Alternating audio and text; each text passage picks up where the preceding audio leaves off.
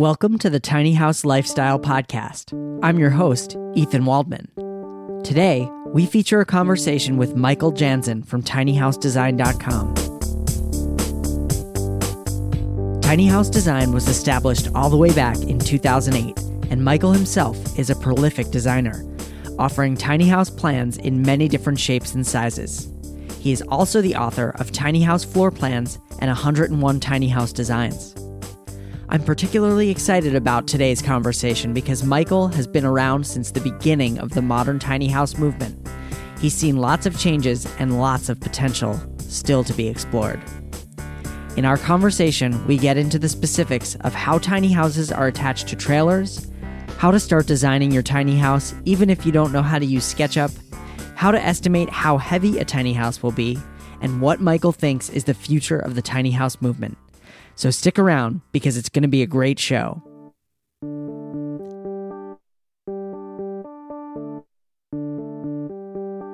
Michael Janzen, welcome to the Tiny House Lifestyle Podcast. Thanks, Ethan. Thanks for being here. So I'm curious, your site was established in 2008. How long have you been actually designing tiny houses? So I discovered the tiny house movement or was made aware of it in 2007. Ironically, so I think it was about then that I immediately started designing tiny houses. And I can give you the backstory in a minute, but let me answer your question first. But really, I've been designing houses for a long, long time. In college, I started out as a design and architect major, but I ended up getting a degree in art.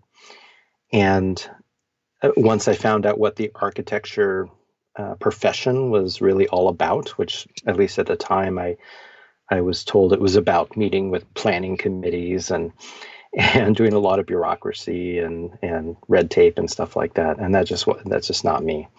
And I'm more of an anarchist at heart. So I really prefer freedom over that kind of stuff. So I was like, man, I'm going to be an artist, So in my early 20s, that's what I did. But all the time, all the while, my main interest has been architecture from being a kid all the way up. So when I quote unquote discovered the tiny house movement for myself, I was just elated because here was this, and after I read Jay's 3 little books, he has Jay Schaefer's first writings that he published were these 3 tiny little books. They're like 3 by 5. And in those, and you could buy them through his website. This was kind of before Tumbleweed was a thing even. And I still have them. I actually found them in the garage a couple of months ago.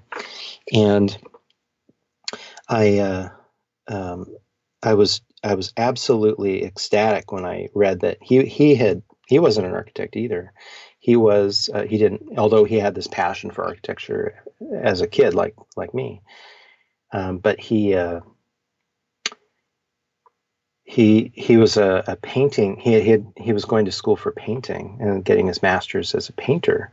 And I had been getting my master's as a ceramist in ceramics. And I didn't follow through with that. I wanted to go make pots and not talk about them. So actually I only was in there for a year and then bailed and went and made pottery. But but I was just so happy. I was like, oh my God, he can do this. I can do this. This is my passion. So I started blogging about it, really kind of formalized it in 2008, made connection with Kent Griswold, who at the time really, as far as I know, was the only other tiny house blogger, and made friends with Kent and said, I don't want to step on your territory or anything as a tiny house blogger, as the tiny house blogger. And I really want to carve out this separate niche that's really more along my interest lines in design. So that's a long story for your short question. So no, that's great. I never knew that story. And I think it's so cool how you just felt inspired by what Jay was doing and said, hey, he hasn't gotten permission from any official board of architects. He's just doing it and I can do it too. Exactly. And really, not to belabor the point, but that's really like the core value, if there is one, for the tiny house movement is it's you can do this yourself. This is self-empowering. Um, and you don't need permission, always to do it. Now, nowadays we know you need permission to park it somewhere so you don't get in trouble. But I mean, there are certain rules like that. But at the same time, those that want to just live free and find ways around the system, this is a great option. I agree completely. How many tiny houses have you designed to date? Man, I have no idea. Right now I have 18 plans on the website that you can buy. I just did that book, 101 Tiny House Designs, which has 101 tiny houses. There are a whole bunch I haven't posted that never got, that I was, had been working on because I like to draw, and never got to a level of completion that felt like I could publish it or put it out there.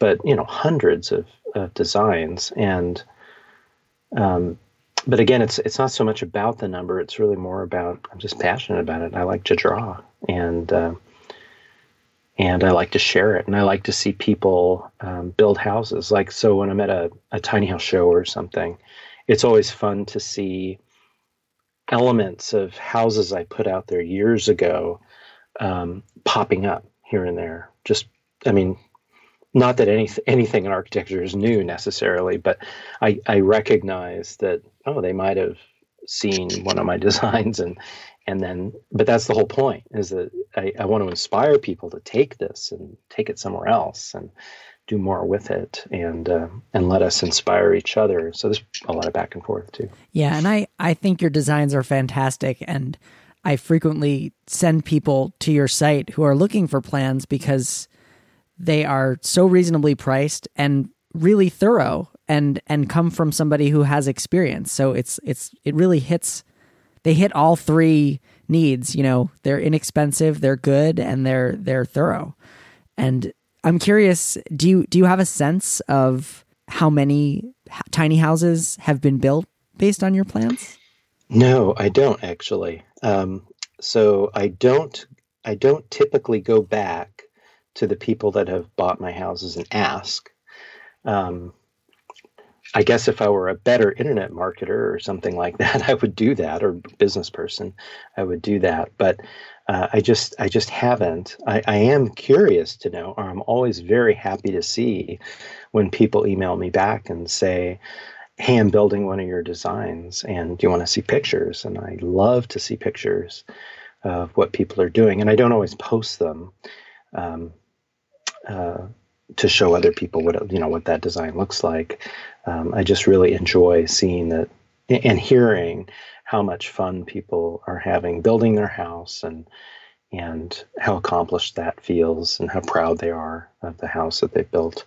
And the other just little side note about it is, so when you probably already figured this out, but when I design something, or put it out there, it's really more about, I just want to inspire people. So, making changes to it, making it your own, that's really part of it. So I think that's why I like hearing back from people when they built it, just to hear, what their experience was, and how they made it their own, and how, how it's empowered them or not, or feedback like, hey, your plans would be better if you did this or provided that. I'm totally open to that too. But the fun of it is hearing how much it's empowering people, and how free they now feel that they built this thing, and it's working for them. Yeah, I couldn't agree more. Those are my favorite emails to get too. And I don't even design houses, but when I get an email from somebody who maybe bought Tiny House Decisions a year or two ago, and they say, hey, I built my house. Here it is. Thank you for what you did to help me. Yeah, that's a great feeling to hear back from people. Yeah. So I'm curious, do you have a favorite house that you've designed? It's actually the Philo, which is the 12-foot, the smallest tiny house, and it's the simplest. It just has a little simple gable roof. It has that sort of classic front facade with the door in the center and flanked by two windows. A tiny loft. And I think it's because the first tiny house I ever stepped into was Jay's original tiny house. Oh, was it his original? Yeah, I guess it was. Or maybe it was the second one. Anyway, the one that he lived in Sonoma. And the Philo's really inspired by that original house, that iconic house that everybody knows with a little porch. Now the Philo doesn't have a little porch on it, but like Jay's did. But it's just simple. It's that simple, classic shape. Nothing ostentatious. It's not big. And I remember the first time I walked into Jay's house. It was actually, we were doing a interview with MSNBC with Jay and Steve, who's now CEO of Tumbleweed. And Ken Griswold at Tiny House Blog, and the four of us, and they were interviewing us about tiny house businesses. And so the four of us were sitting in Jay's living room with this camera crew. I mean, we all packed in there, except that the cameraman, that's the funny part, had to stand outside the window, and Jay opened up the window so he could poke this giant TV camera. The camera crew that came was actually one of those crews that also does like 60 Minutes and stuff. And I guess they just, when they have free time, they also do like little MSNBC shots. And so this is giant production stuff, lights and everything, but it fit fine in this tiny little, and I don't know how big that house was. It was probably, to be honest with you, I don't remember. I think it was probably a 16-foot trailer. So it was a 14-foot house with a two-foot porch. I think that's probably right. So it's about the same size as the Philo. And that always just felt like plenty of room, because the four of us really could sit in there and have a conversation while being filmed by, this film crew. That's a funny story. Yeah. It was a fun day. That's funny that you like the Philo. I'm kind of also really into quote unquote smaller tiny houses, and I've always loved your Anchor Bay plan. Yeah. What inspired that one? So my place of inspiration is the Mendocino Coast in California, and I was born in Ukiah. I was there as a baby. Then my family moved to the Bay Area. But my grandmother lived up there in Mendocino County in Redwood Valley for the whole time I was growing up. And so we spent a lot of time up there. And then as a young adult, as a potter, I lived up in Mendocino County. And so really, I just have this like connection to the place and have lived there quite a bit. I don't live there now, but probably would if I could, or if it made sense. And I'm sure I'll be back. But long story short, it was after one of those trips out to the coast. So every time our family takes a vacation, it's always to the Mendocino Coast. I don't think we ever go anywhere else. Maybe Monterey every now and then, but just so the kids can see the aquarium and stuff like that. But it's always to the Mendocino Coast. So on one of the trips out there, I was really feeling like, how cool would it be to have this little like beachcomber tiny house, and there are a variety of architectures out there, architectural styles out there. A lot of them look like normal traditional tiny houses, but some of them look more, like they were built in the 70s or 80s, and they're more modern, kind of mid-century modern almost, or but they have that more angular, clean look, big windows, lots of, view opportunity. And so that's where that one came from. I was just picturing like how cool it would be to be able to pull a small tiny house between a kind of normal sized truck, or even a big SUV, and be able to just hit the beach, and, whether you're surfing or whether you're just hanging out. So that's where that came from. And I plan on doing more like that, although I tend to do more traditional designs and lean that way more. But I have a real appreciation for modern, mid-century modern design as well. And for those who are listening, which is everybody, it's a tiny house that has kind of a sloped wall that's full of skylights, and then the roof, would you describe it as a shed roof? Hmm. Yeah, so it's a shed roof and a very angular wall that's kind of part roof, part wall. And I love you really situate the house in SketchUp, but into a scene. So you have it parked right near a body of water, and there are surfboards on a rack at the back, and you really get a sense of what it would be like to live in the house or to spend time there. Has this one ever been built? Do you know? I haven't seen anybody build it, but I know lots of people have told me that they've bought the plans, they love it, and they want to build it. And so I just haven't seen any. And I, as a blogger, a tiny house blogger, I comb the internet looking for things to write about, and I still haven't seen that built. So if you've built that, shoot me an email because I'd love to see it. Yeah, I'd love to see a picture of it. Well, another thing that I like about your plans is that they all include the expected gross weight of the building and also an estimate on cost. And that's a question that I get a lot. People say, how can I know how much my tiny house is going to weigh? I'm curious, how do you come up with those estimates? So it's really been based on, I came up with a little formula. It's on the FAQ page on tinyhousedesign.com. There's a couple of questions there, both for cost and for weight. And the real answer to both of those questions isn't what people want to hear. It depends. And it depends a lot on not only how you build the house and what materials you choose, but what you put inside of it. And, so both things can range wildly. But what I've done is taken note of every time somebody publishes information about how much their house weighs or costs, and based on the length, I've kept track and come up with an average, and then eventually figured out, hey, this is pretty much, as the length increases, this is the average weight and cost that the house actually ends up weighing when it's complete. And so it's really just an estimate. But I think that's what people need to know when they're making that first big purchase, buying the trailer, or building the trailer. If they're getting something used or something, and they're augmenting it to make it work, like upgrading the springs or whatever. So you've been scientific about it. You collected data and came up with a hypothesis. As best I can, yeah, exactly. Because it's an impossible question to answer accurately. You really have to, it has to be an average or whatever. Of course, yeah, and I'm sure there are people out there who have never weighed their tiny house, which I've never weighed mine because frankly, I don't want to know because there's nothing I can do to change it now. Right, exactly.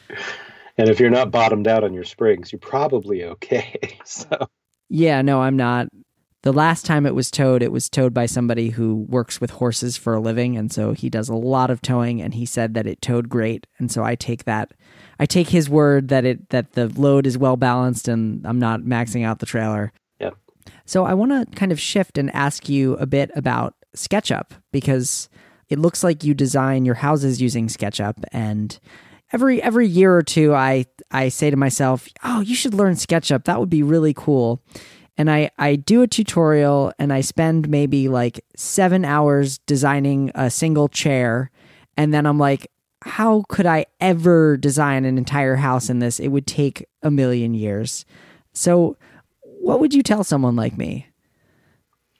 So the first thing I would say is you don't have to do it with SketchUp. So I'm 50, and so I'm only saying that to date me, and to explain that I learned to draw without a computer.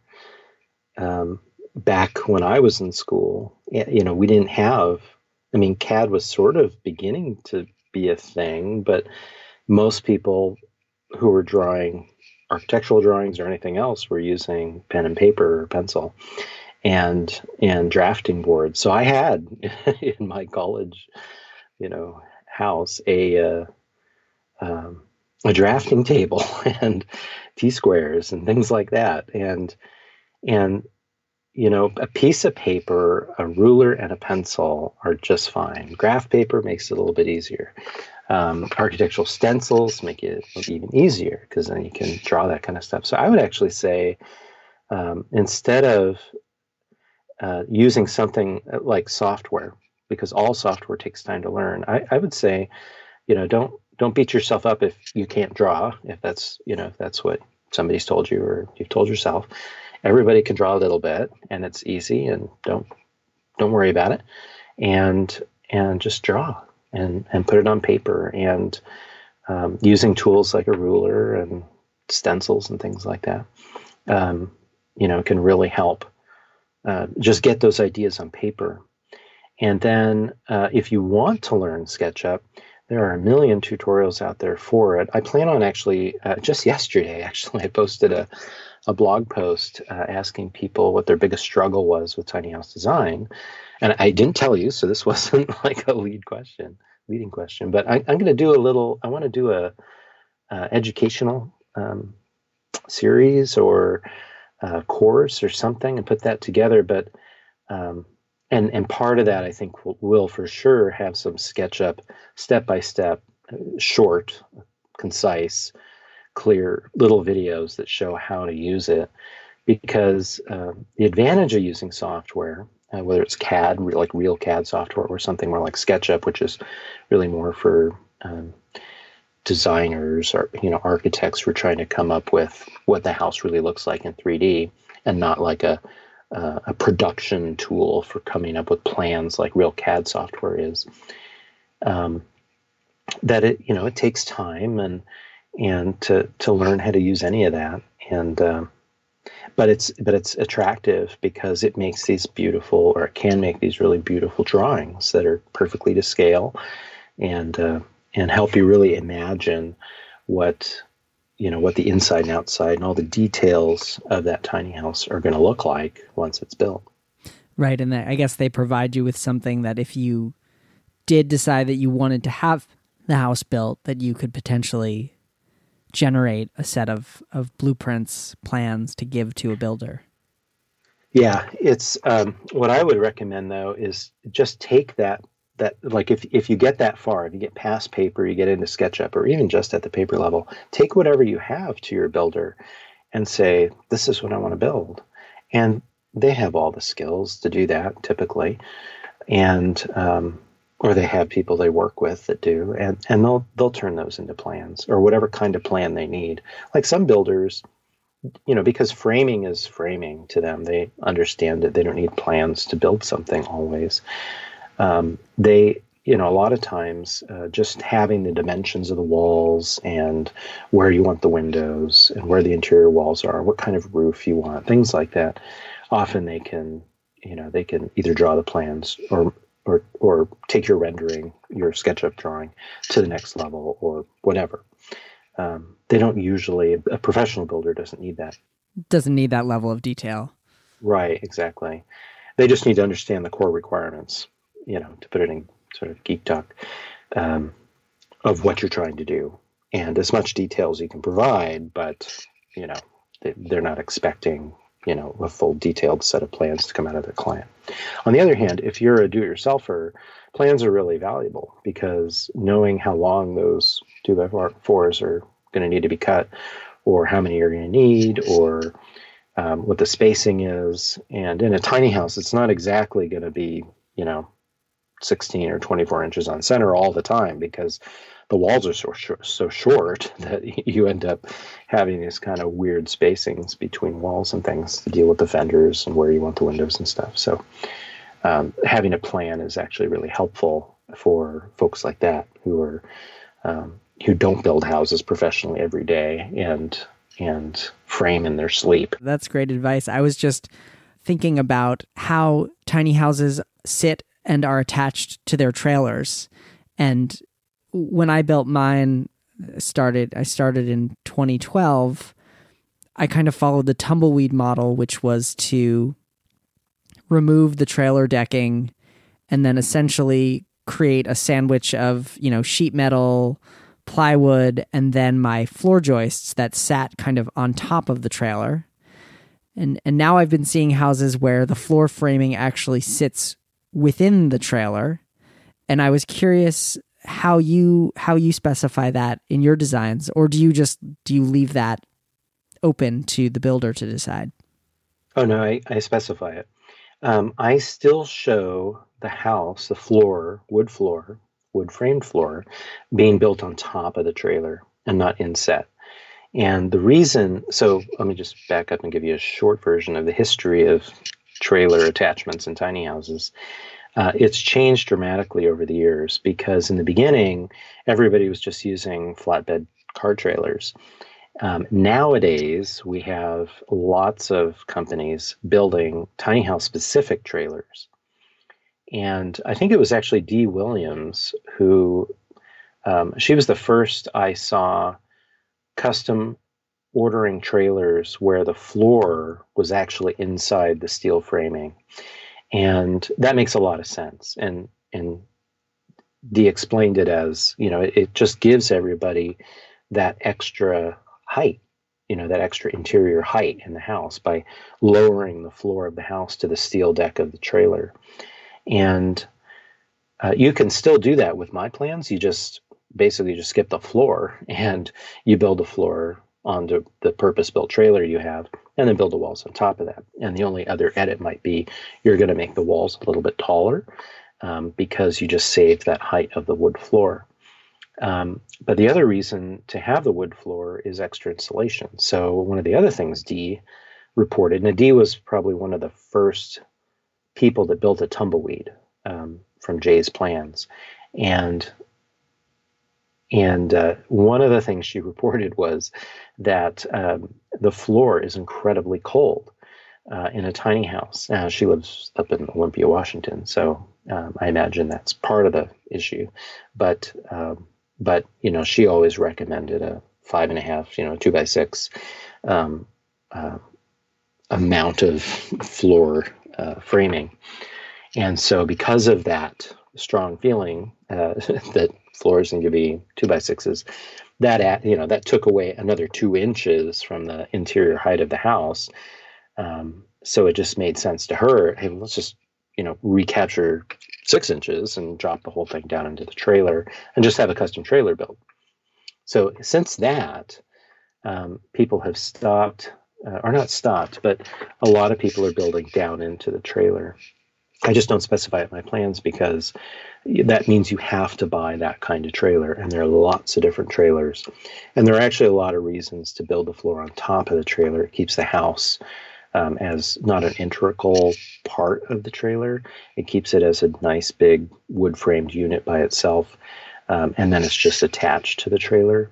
And then there's also extra room down there if you build a floor on top of the trailer for your drains, your other, your plumbing, wiring potentially, other utility kind of stuff down there, and extra room for insulation if you wanted to. Sure, yeah. I suppose there's nothing stopping you from adding insulation underneath after the fact. Yeah, exactly.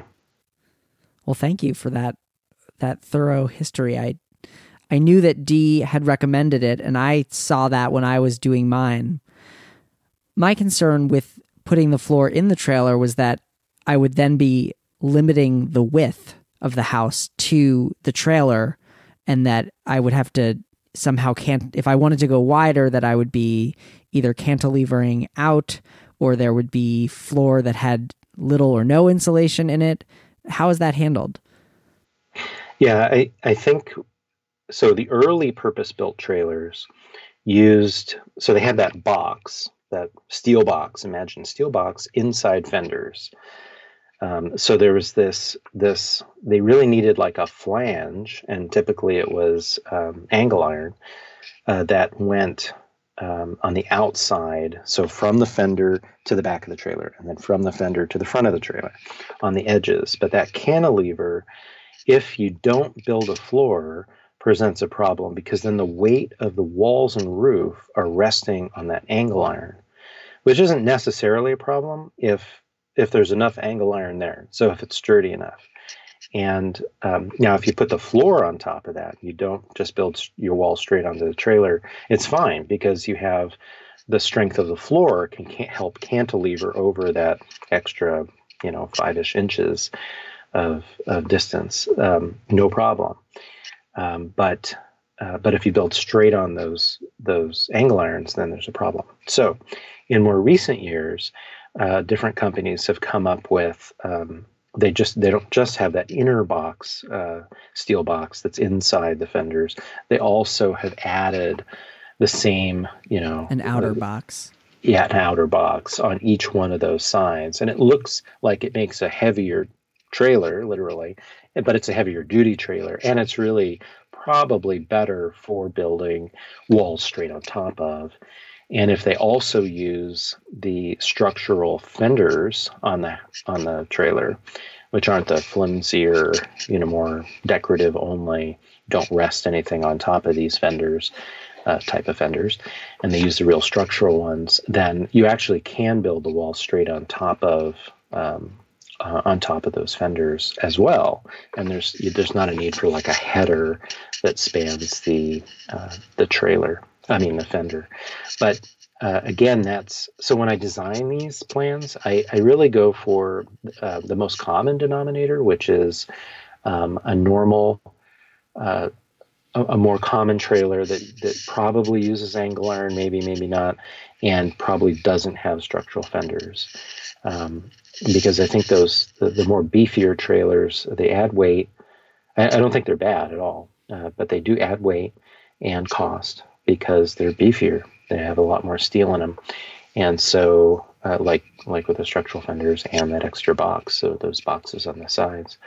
So, and if you got that, that's fine. You can still modify how you do the floor. Absolutely. So we're 10 years in on your website. Do you see the tiny house movement hanging around for another 10 years, another 20, 30 years? I do. Even if the TV shows get bored with us. So I still think that's kind of a relatively new thing.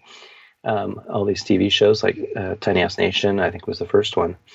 And, but they just contacted me the other day saying, hey, anybody who's building a tiny house, we're casting. And so I posted a thing on Tiny House Design saying, I asked them first if that was okay if I did that. And they said, yes, please do. And so I did. And to get the word out. So the TV shows are still going strong. You're nicer than I am, because I got that same email and I didn't help them. Yeah. Well, actually, the first time I helped them was on their very first episode. The house they built is actually inspired by one of my free plans, the solar house with gables, and it's on my free plans page. And I actually started to draw a set of plans for them to build that house because the couple that wanted to build it, that's the house they wanted to use, was one of my free plans. And so if you go back to that very season 1, episode 1, that house was inspired from one of mine. But instead of using the plans I was drawing, they decided, no, I think we're just going to, our builder, their builder decided that, he can build that. He can take what I already had up there for free and build from that. And that's what they ended up doing, which was awesome. And they gave me a little tiny credit at the bottom saying that the plans were inspired by mine. But so I've always been friendly to TV shows. I don't watch TV myself, but the only reason I'm bringing it up is I think they really have catapulted the tiny house movement into so I'll get back on topic here, into the forefront, into popular media. And so there are a lot more people becoming aware of it. But I think those core values are still there, and there are a lot of, and all these core people are still here, and saying the same thing. So even though there's this, sort of trendy interest that's attracting and people who aren't trendy, who get it, it's just growing the movement in size. I think even if the TV shows went away, I think that would still continue to grow because the core value is still there.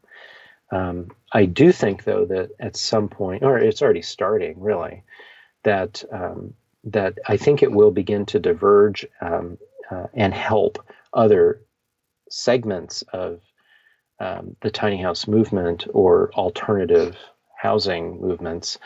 Not, in other words, not just in the tiny house on wheels segment, but in all sorts of other segments where square footage is being put in, it's being questioned. Like, well, why is the minimum square footage of a bedroom, 120 square feet? Why is your HOA requiring houses built in this development to be 1,800 square feet? It's things like that. I think and even in cities, I mean, why do you have minimum requirements for certain things? And because there isn't a real value there, except maybe in the amount of taxes somebody could collect from somebody else. So as long as it's not a safety issue, why is square footage even on the books? Why is it even a thing? So I think the tiny house movement's really helping there too, and spread that word. So I think it's.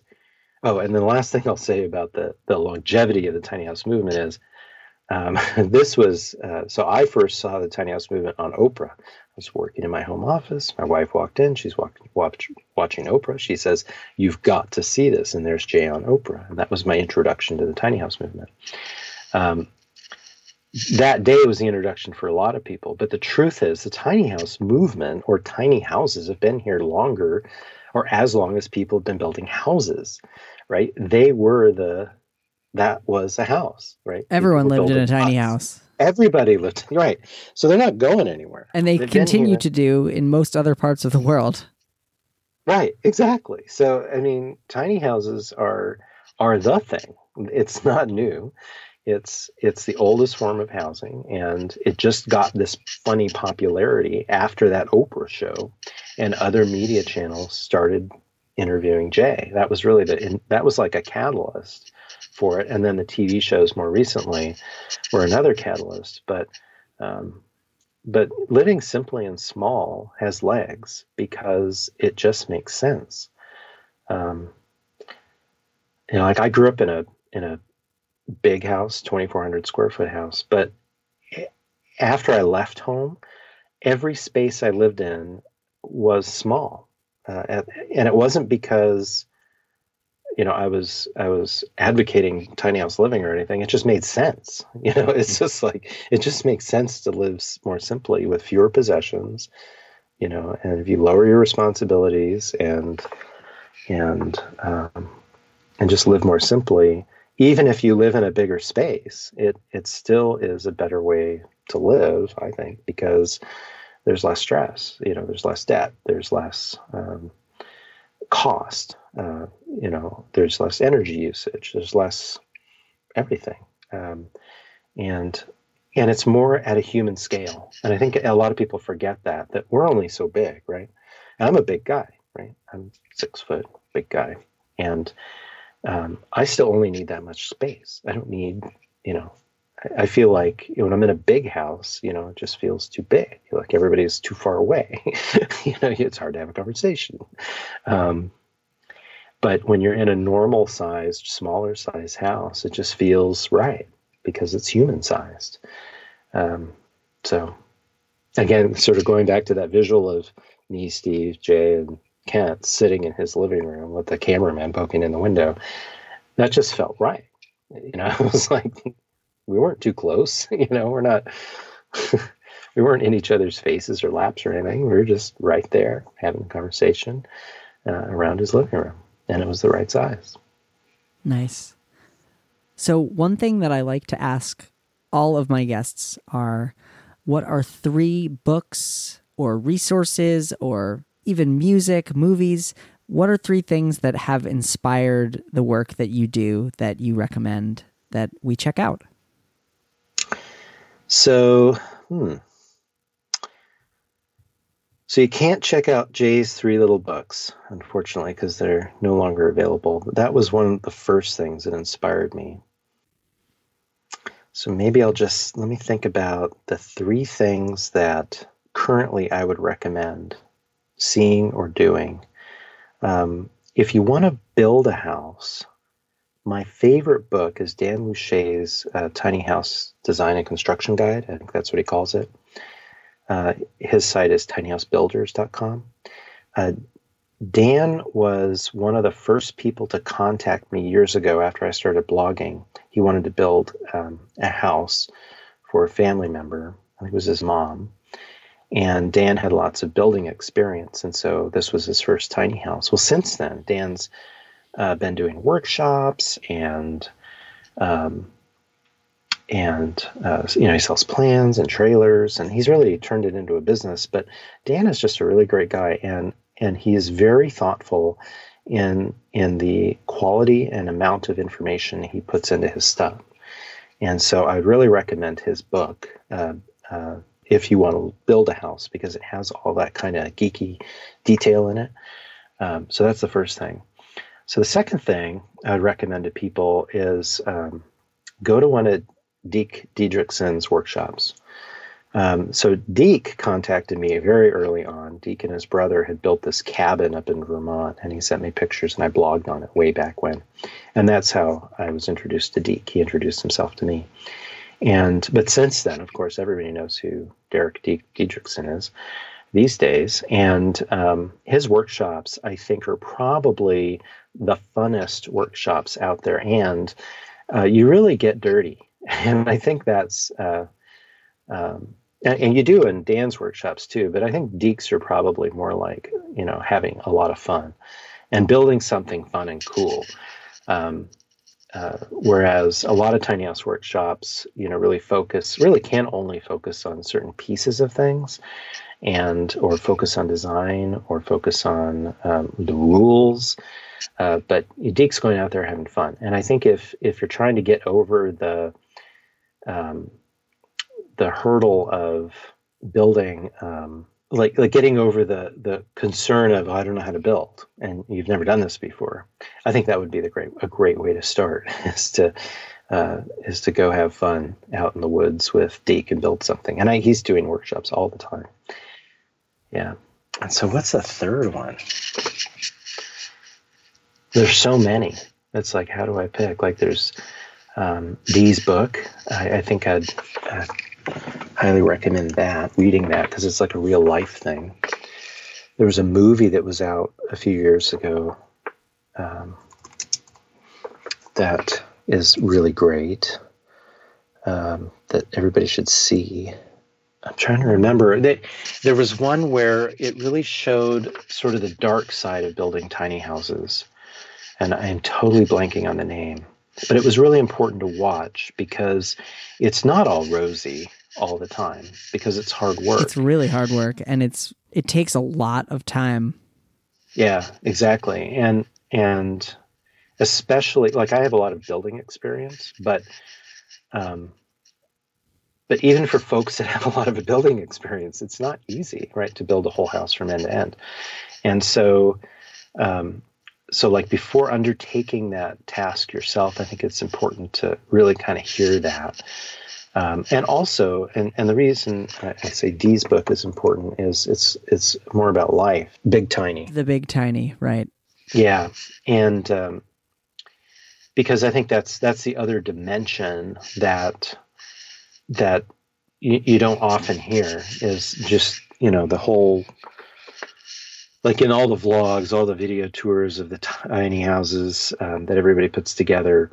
I love them, right? And they do tell the positive side of the story, but I think it's also important to have that sort of, that other side of the story, that it is an undertaking. It's a challenge. It's a rite of passage of sorts. But at the end of it, the feeling you have of accomplishing that enormous task, ends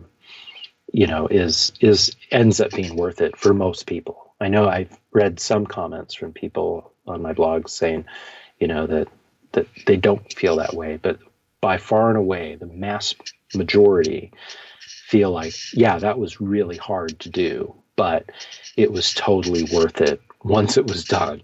Once they got through the daily pain of doing it.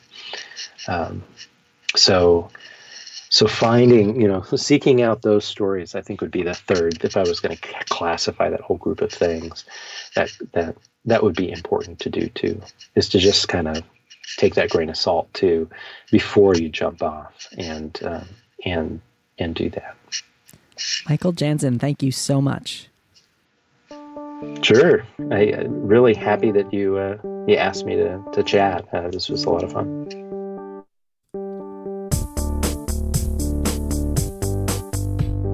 Thank you so much to Michael Jansen for your time today. You can find the show notes for this episode, including links to Michael's books, designs, and recommended resources at thetinyhouse.net/Michael. That's thetinyhouse.net/MICHAEL. And I need your help. If you're enjoying the show, please take a moment to rate and review the Tiny House Lifestyle podcast in Apple Podcasts or Stitcher. Your honest reviews help others find the show. And if you haven't yet subscribed, please do subscribe to the show in whatever app you prefer for listening to podcasts. It's free and ensures that you'll never miss an episode of the Tiny House Lifestyle podcast. Finally, if you're looking for the ultimate guide to planning your tiny house, check out my comprehensive resource, Tiny House Decisions.